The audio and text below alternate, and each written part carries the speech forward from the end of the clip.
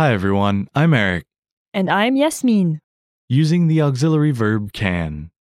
In this lesson, you'll learn how to use a sentence pattern for expressing your ability to do something. For example, I can eat with chopsticks. Je peux manger avec des baguettes. Je peux manger avec des baguettes. The pattern for expressing your ability to do something has three elements. First, the first person singular of the verb can or to be able to. Je peux Second, a verb in the infinitive form, in this case to eat. manger Third, the complement, in this case with chopsticks. avec des baguettes. Altogether we have I can eat with chopsticks. Je peux manger avec des baguettes. Je peux manger avec des baguettes. Je peux manger avec des baguettes. First you have the expression I can, then a verb in the infinitive form followed by a complement. Je peux manger avec des baguettes. So remember, to express your ability to do something, start with the expression I can, followed by a verb in the infinitive form describing what you can do. Here's another example meaning, I can do two things at once.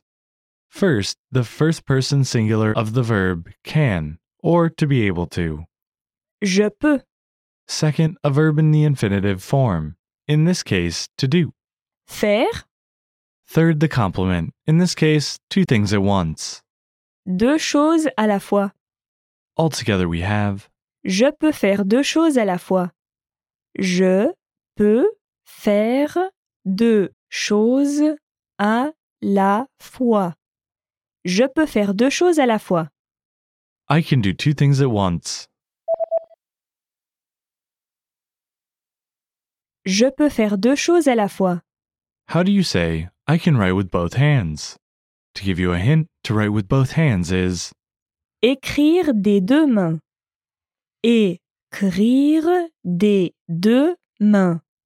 Écrire des deux mains. I can write with both hands. Je peux écrire des deux mains. Je peux écrire des deux mains.